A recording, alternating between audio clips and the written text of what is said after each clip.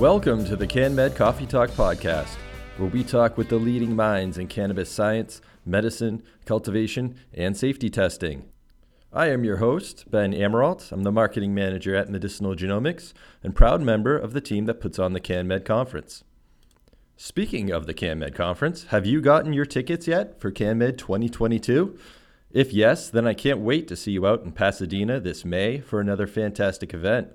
And if not, what are you waiting for? Head over to canmedevents.com now to get your tickets. At CanMed 2022, you will learn from the leading minds in cannabis science, medicine, cultivation, and safety testing. And if you want proof of that, look no further than our keynote presenters. Representing our science focus area, we have Dr. Ethan Rousseau presenting about cannabis and psychiatry. Representing our cultivation focus area, we have Dr. Seth Crawford talking about innovations in hemp breeding. Grace Bandong, our safety keynote presenter, will talk about building a comprehensive analytical testing program. And finally, Dr. Bonnie Goldstein will discuss cannabis medicine for children as our medical keynote. Those presentations alone are worth the price of admission, but please go to canmedevents.com to see the full schedule. And if you want a preview of what you can expect at CanMed 2022, check out our CanMed Archive, which is a searchable video library of all the past CanMed presentations and panels. Find that at canmedevents.com. At this year's event, we are also offering a full-day pre-conference medical practicum taking place on May 3rd. The medical practicum is led by Dr. Bonnie Goldstein, Dr. Dustin Sulak, Dr. Kevin Spellman, and Eloise Thiessen. Each of them will share the latest medical cannabis research, including information on dosing, drug interactions, and different product types. They will also share their clinical experience they have acquired treating patients with medical cannabis. This really is a must-attend event for any healthcare professionals who are interested in recommending medical cannabis, but it's not limited to those folks. Anyone who is interested in learning more about medical cannabis can and should join us for this event. Head over to canmedevents.com/practicum to learn more. Of course, if you can't make it to CanMed 2022, we have a number of resources to help you stay engaged with our community and enjoy some world-class educational content. You are already off to a good start listening to the CanMed Coffee Talk podcast. Be sure to hit that subscribe button so new episodes download to your device automatically. Second, we have the CanMed Archive that I mentioned earlier. It's a searchable video library of all the past CanMed presentations and panels that you can find at canmedevents.com. While you're at canmedevents.com, be sure to sign up for email alerts. That's the best way to make sure you are up to date on all the latest CanMed news and special offers. Fourth, we have our CanMed Community Facebook group, which is a great place to share and discuss news and topics related to cannabis science. The link to that group is in the show description. And finally, you can follow us on social media. We're on Instagram, Facebook, Twitter, and LinkedIn. Just search for CanMed Events. This episode, I spoke with Jamie Brambilla, who's the co-owner and founder of Grace Health and Wellness and Heed CBD. Jamie and his wife Nicole specialize in coaching and educating patients about the clinical use of cannabinoids and other plant-based medicines. The principal aspects of their mission are to democratize plant-based medicine and democratize the science, taking the complex pharmacological information and breaking it down so everyone can understand the therapeutic potential. At CanMed 2022, Jamie will present a case study in which the combined use of cannabis, psilocybin, a ketogenic diet, and conventional oncology treatments induced remission in a stage 4 metastatic breast cancer patient. That patient just so happens to be Jamie's wife, Nicole. During our conversation, we discuss the lack of awareness and training amongst physicians about the clinical use of cannabis, the enduring stigma around cannabis use, how cannabis can be used to treat cancer, how Jamie and Nicole built the infrastructure necessary to have access to consistent, high-quality, pharmaceutical-grade cannabis medicines to treat her cancer. We also talk about the barriers that prevent other patients from accessing that same quality, consistent cannabis medicine. And finally, we discussed the collaborative project that Jamie and Nicole have assembled to take cannabis formulations against cancer through the drug approval process. Before we get to my conversation with Jamie, I wanted to thank this episode's sponsor, Grace Health and Wellness. Grace Health and Wellness aims to enrich healthcare through compassion, empathy, and scientific knowledge so we may turn the corner and achieve a better age of holistic well being, nourishing mind, body, and soul. They do so by producing effective plant based medicines for individuals seeking alternative therapies. Learn more at gracehw.com. Okay, and without any further ado, please enjoy my conversation with Jamie Brambilla.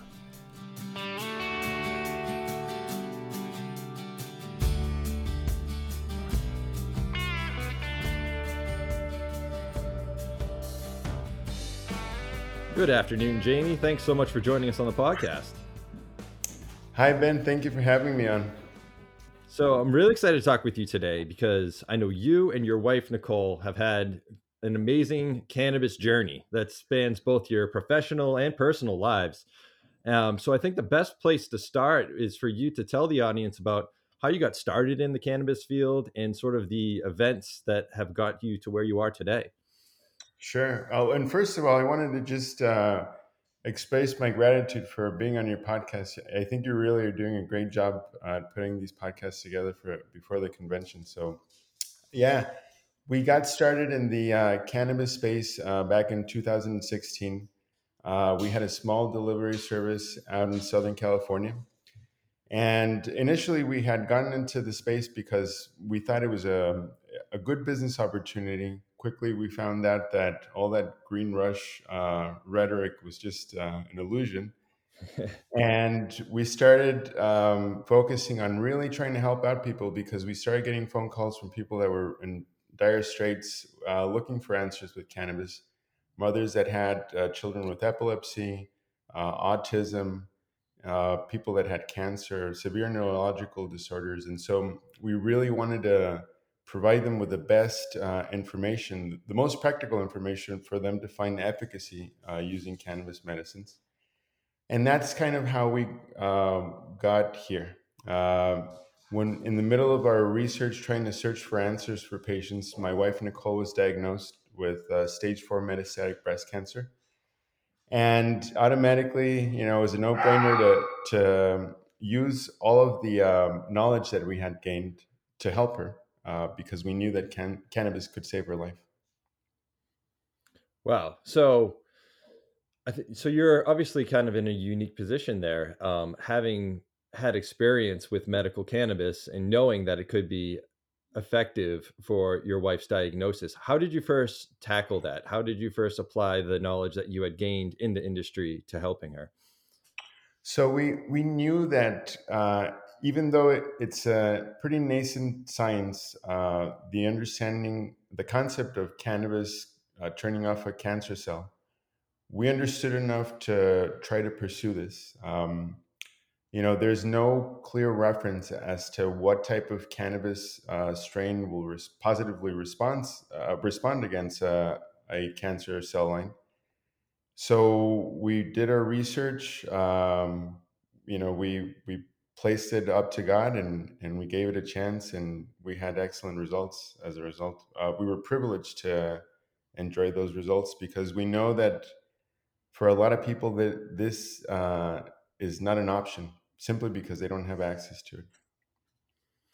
Yeah, and we always talk about how there's sort of a number of different variables here in order to kind of find an effective treatment, right? Because first, there's a number of different types of cancer. Cancer is sort of an umbrella term that describes a lot of different conditions. And then, of course, on the medicine side, on the strain side, there's a lot of different chemical profiles in these strains that are all kind of grouped under cannabis. So, how did you go about, identifying which strains might be effective for your particular case or your wife's particular case? Sure. So we were very fortunate to have people that were very knowledgeable about this subject around us. We've been very privileged to have the guidance of practitioners that have a lot of experience with this. And at the end of it, we had to make an educated guess to figure out what to use for Nicole, specifically because of all the factors that you mentioned that are involved. You know, I think that as we go further in exploring this topic, we're going to find out that there's a lot of specificity between, the patient's genotype, the plant's genotype, the chemotype expression, how to bridge the gap between all those three parameters, right? It almost seems like it's individualized medicine that we need Absolutely. to adopt to figure this out. And so, for us, it was just a matter of doing our homework. We would focus on strains that have really wide profiles of minor cannabinoid groups, and our strains are proprietary. But I'll tell you this: they're strains that are closely related to their wild ancestors, if that Hmm. makes any sense. Sure, sure. So you mentioned that you were fortunate to have access to a lot of great doctors who had, experience using medical cannabis. Um, what was your experience working with other doctors who maybe weren't in the cannabis space, but you were, in the course of treatment telling them that you were going to use cannabis? What was their reaction? Were they supportive? Were they knowledgeable? What are your thoughts? Yeah, that's a great question, Ben. It's actually prompted us to take on our mission, really, because we still have a medical system that looks at cannabis, regular cannabis use, as a cannabis substance use disorder. Mm, The idea for physicians at large to use cannabis therapy on a consistent basis, we're still a long way to figuring that out in the clinics. We're still a long way for doctors to adopt that. And from our personal experience, I can tell you that when we were trying to look for the best cancer care for Nicole, we were living in Southern California at the time.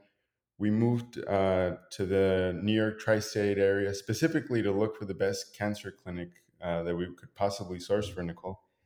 We had the opportunity of having an oncologist that was a world-renowned drug discovery researcher, very well versed in targeted therapies.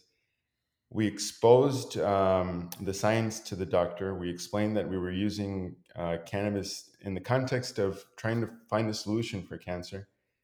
And even though she saw the results, she saw the scans with her own eyes, she couldn't explain the results.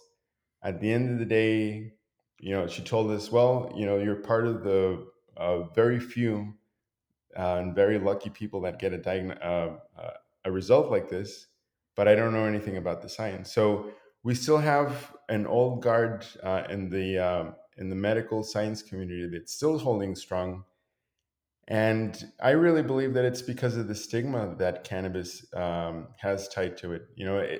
Even though this is thoroughly researched in preclinical essays, we still have a medical community that is unwilling to look at this because they have their preconceived notions about cannabis. yeah. How much of that do you think comes down to like a lack of training as well? Because I know that, healthcare professionals, they're not learning about the endocannabinoid system in their training. Correct. That's one of the big reasons. So we don't have proper training for medical professionals to understand this very complex system in our physiology.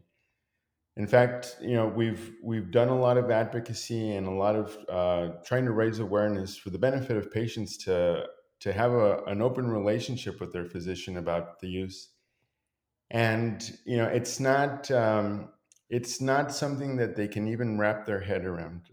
Some doctors believe that you know the endocannabinoid system, or nowadays how we know it as an endocannabinoid dome, is too good to be true for them, in short. And so, to understand such a complex system of ligands and receptors, interacting compounds, cannabinoid mediators, all firing throughout our system at the same time, perfectly choreographed to create a balance throughout all of our physiology.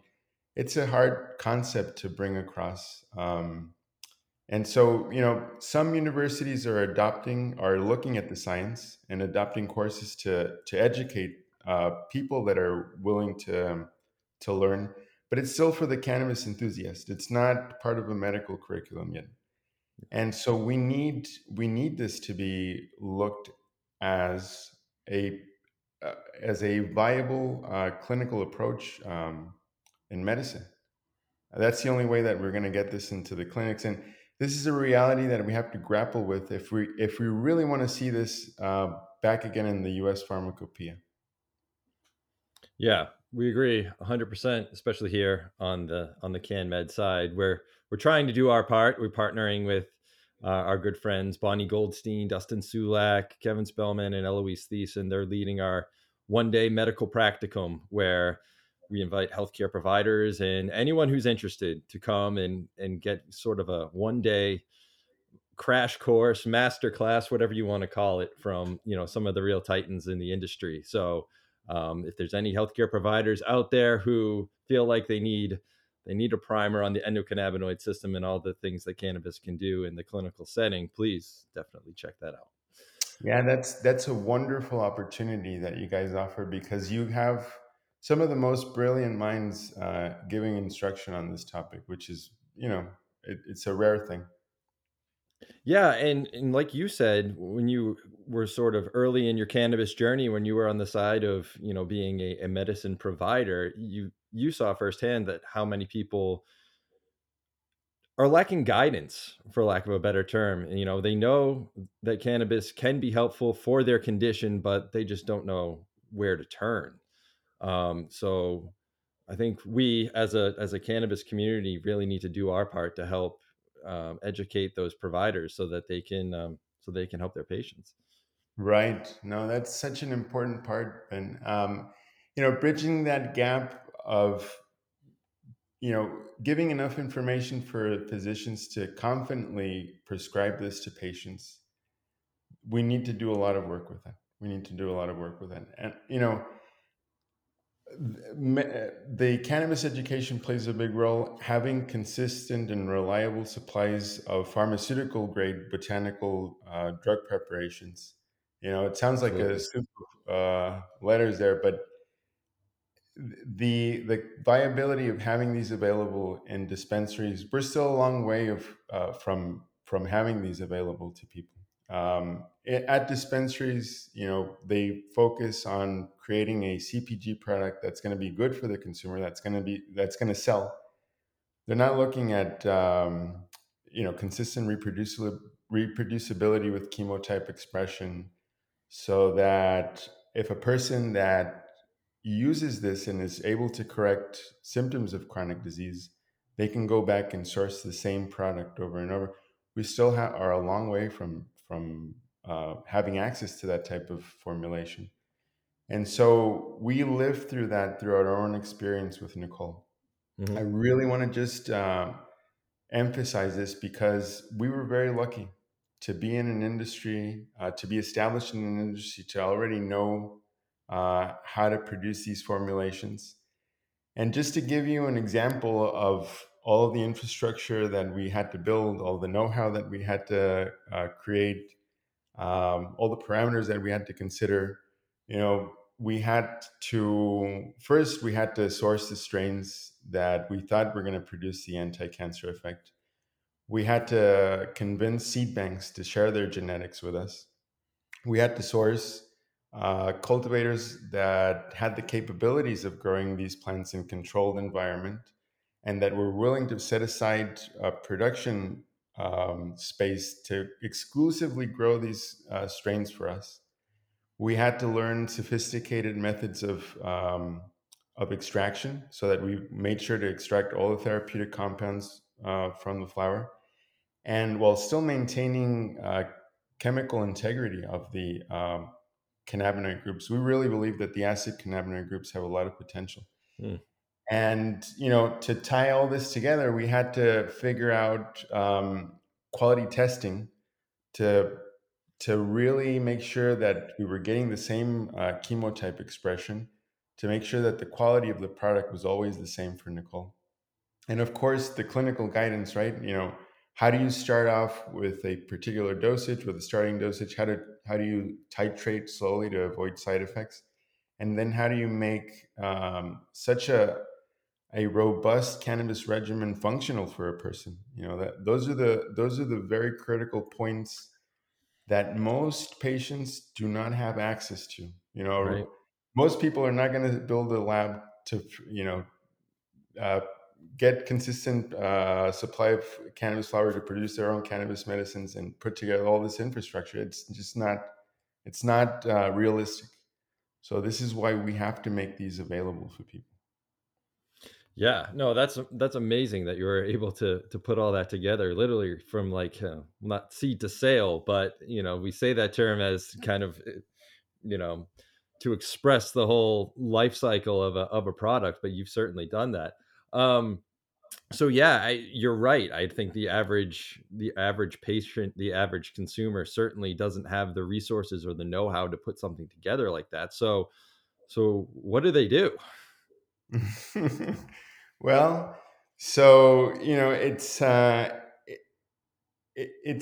sad thing that we don't have this available for patients, because we see it all the time. We see it in the infusion rooms when we see people that are going through the harshest of cancer treatments, and doctors don't have the effective tools to deal with those side effects yet. So Mhm. we have antiemetics, we have anti pain medication, we have anti anxiety medication. At the end of the day, it may or may not work for a patient. Some patients take it diligently, and they become numb to their situation. Mm. That's the reality of the situation.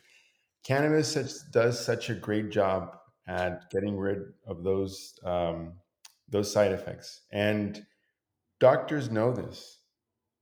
We've known this since the 80s, since the 70s. Under the table, doctors will recommend to their patients, hey, well, why don't you try cannabis? Maybe it'll ease some of the pain or whatever. But really, they don't go beyond that. And so there is the sad reality is that patients that don't have a lot of resources to figure this out don't have the best reference to gain the knowledge, to gain the access. They look towards their medical professionals, and they're not willing to talk to them about this. Mm. We have very few doctors that do recognize it. Most of them because they have seen positive results with their patients and they're turned on to it, and so they make a little bit time during their really busy schedule to research a little bit about it. But that's just a select few. So we really need to raise awareness so that we can give people the knowledge and resources to figure this out. Yeah, and that's a great point too. So how primarily was Nicole using medical cannabis? Was it to sort of alleviate some of the side effects of the other treatments that she was using, or was it specific? Was it actually, targeted to try to actually reduce tumor growth or anything like that? Yeah, it was specifically so we knew that we could try to use cannabis to turn off cancer cells. So Mhm. that was the end goal. To get to that point, we had to slowly introduce her to cannabis. In Nicole's particular situation, she was very sensitive to the effect of THC. Hmm. So when you have a patient that's highly susceptible to the psychoactive effect of cannabis, you have to move very carefully and very slowly to titrate that dosage up to the levels that we thought were going to create an impact against the cancer. And usually these are levels that surpass, 400 milligrams of THC on a daily basis, or Wow. the same amount in the acid cannabinoid group, maybe 1,000 milligrams of CBDA daily. So these are really high dosages to get a patient on. If you don't know what you're doing, you can really put off the patient with a bad experience. So We had to make sure that the strains, that we really understood the therapeutic effect of the strains, whether it was a mood enhancement profile or a mood depressing profile that would create somnolence, for example. We had to figure out how to appropriately dose each formulation throughout the day so that we could create this as a functional experience for Nicole. So I was wondering if you could speak specifically about the presentation that you're going to be giving at CanMed. Give the listeners a little preview of what they can expect there. Sure. So we're gonna all the science that we have researched that we have collected to figure out this project. We're gonna explain during our presentation. I'm gonna give an overview of all the identified mechanisms through which cannabis can turn off a cancer cell or create that programmed cell death, apoptosis. I'm also going to explain how we used cannabis in combination with psychedelics. We use psychedelics to ameliorate the depression that's really tied to the side effect of standard cancer therapies and the prognosis of having a terminal disease, because metastatic breast cancer is a terminal disease. Where I'm going to explain how psilocybin in particular has possible anti-cancer mechanisms, just like cannabis, and in fact, um, cannabis and psilocybin signaling pathways to turn off a cancer cell interlap, Oh, ironically. So I'm gonna speak about that, and then I'm gonna talk about Nicole's case study that is going through peer review publication right now. What we're doing is a result of our experience. We have all this wonderful knowledge. We've already solved this issue in our minds, right? It's a no-brainer. Cannabis needs to be in the clinic, but how are we going to do that? right. That's the biggest question. So, I'll explain more of the science aspect. I really wanted to hone in today and explain the social issues that are around this, and how that needs to be addressed so that we can get this into the clinics. Yeah, absolutely. And one of the things that you mentioned is research, right? That's one of the barriers to really getting acceptance from, the greater medical community or even, the society at large, right? Everyone wants to see more data, but the problem with that, it's a bit of a chicken and the egg situation, right? Until we can have, the legal um, the legal framework opens up to allow for more research, we can't really generate that data. But so we're in sort of this tough limbo right now, and luckily we have folks like you and the other presenters at CanMed who are doing the best with the limited resources and support that they have to try to get us there. Yeah, it becomes a very complex project because taking cannabis, eventually what we want to do is provide this for everybody. And the only way that we've identified that the medical community can fully embrace this is if we take cannabis formulations against cancer through the drug approval process. Hmm. And that's a big to do. Sure.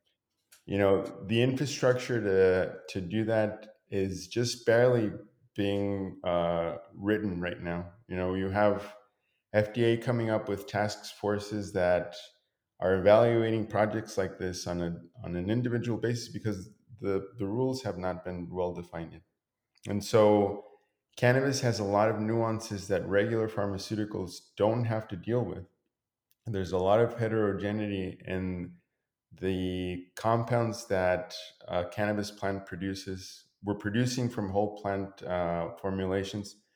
So there's a lot of critical points to make sure that you have sustainably reproducible Hmm. formulations that can go through the rigor of FDA approval.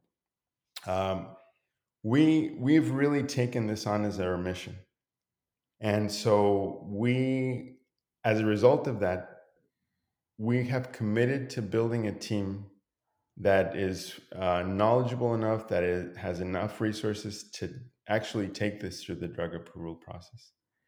And so, in order to do that, we had to partner up with some of the best academic clinical research institutions, some of the best science research institutions in the United States and in the UK.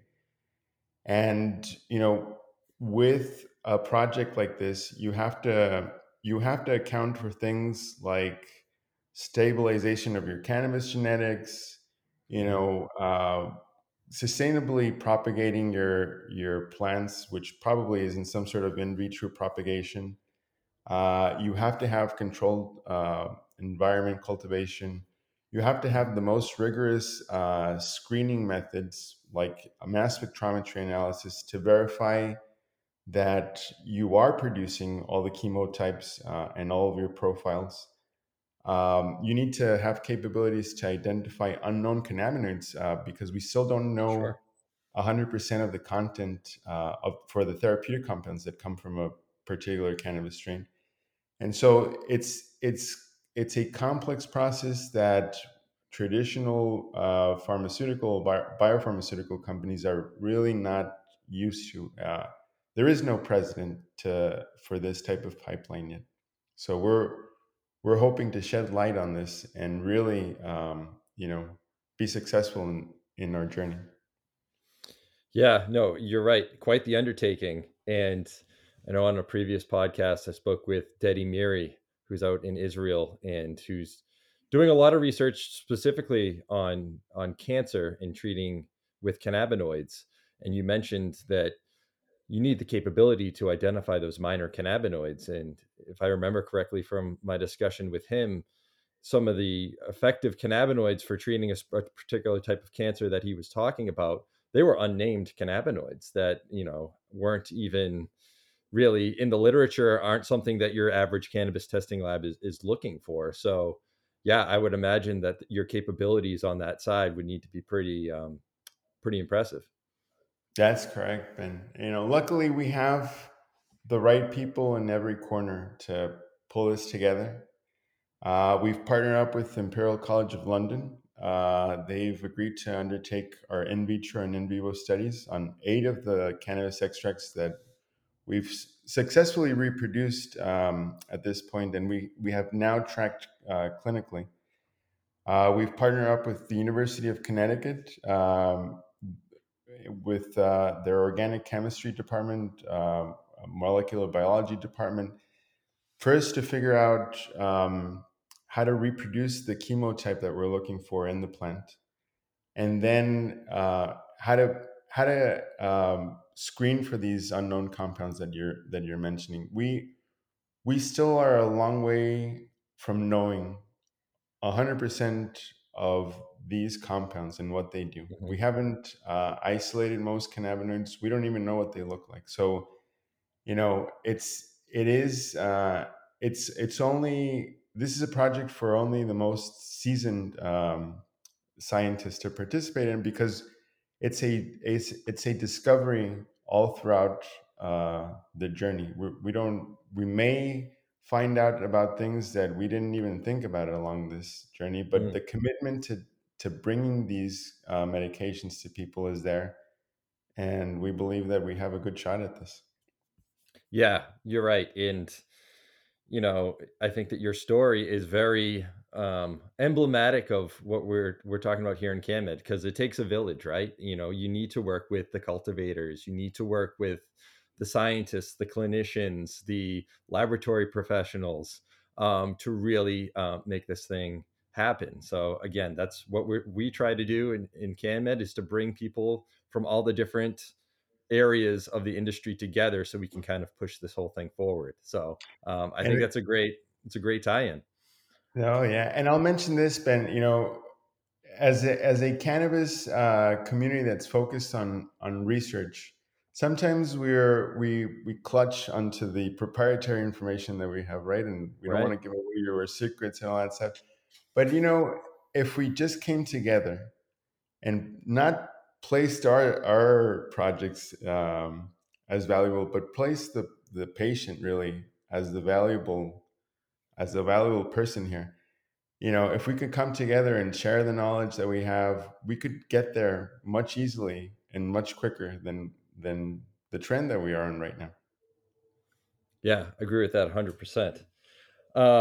Great place to stop. But before I let you go, I want to give you a chance to share with the audience any links to learn more about you and Grace Health and Wellness, whether it's social media, your website, or any publications that you guys have done. I'd be happy to include it in the show description so people can easily find you.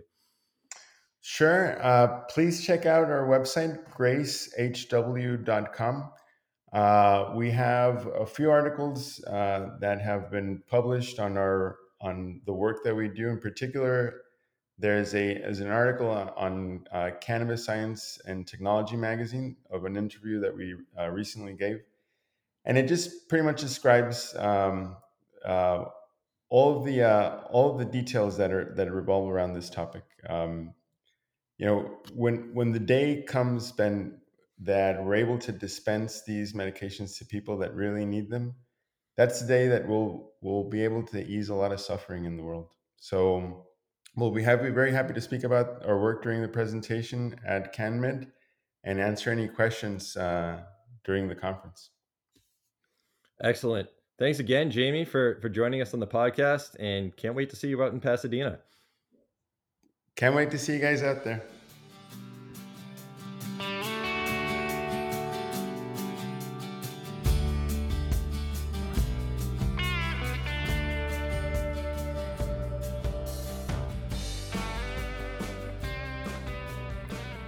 I hope you enjoyed my conversation with Jamie Brambilla. Check out the links in the show description to learn more about the topics we discussed. And thanks again to this episode's sponsor, Grace Health and Wellness. Our next episode will drop April 27th. That's 2 weeks from today. And it's our last episode before our CanMed 2022 event. Again, if you haven't already bought your tickets to CanMed 2022, do so now. In the meantime, please do check out the CanMed archive and join the CanMed community Facebook group to stay connected with us. Of course, you can also stay in touch with us on social media on Facebook, Instagram, LinkedIn, and Twitter. Just search for CanMed Events. Sign up for email alerts on canmedevents.com to stay up to date with all the latest news. And please be sure to rate, review, and subscribe on your favorite podcast app. Doing so helps us reach more listeners. I do sincerely hope to see all of you out in Pasadena this spring, but until then, stay safe, stay healthy, and please join us for the next CanMed Coffee Talk.